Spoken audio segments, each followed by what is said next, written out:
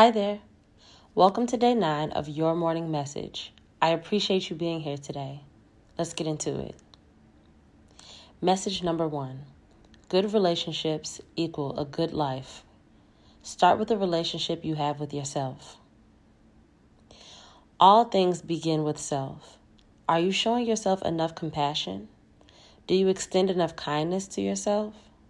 Work on making these habits and watch the way your love for self will overflow to others. Message number 2. Challenge everything you believe in. Rigidity serves no one. Do not be so tied to your beliefs that you don't hear anyone else. Be open to changing, to adding new philosophies to who you are. It's okay to evolve in your thought patterns. Be open to assessing your thoughts and allowing them to shift as you continue to grow. Message number 3. Practice your inward listening. We're not just talking to ourselves with our minds. Pay attention to the messages your body gives. We can feel it physically when we're happy, sad, uncomfortable, or feel that we're in danger. Never stop listening to those messages. It's the absolute best way to learn who and where you are.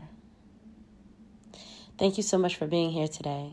I'm looking forward to closing this week with you tomorrow. I can be found on Twitter at Bree_stories and Instagram at Bree.stories. I'd love to hear from you. Peace.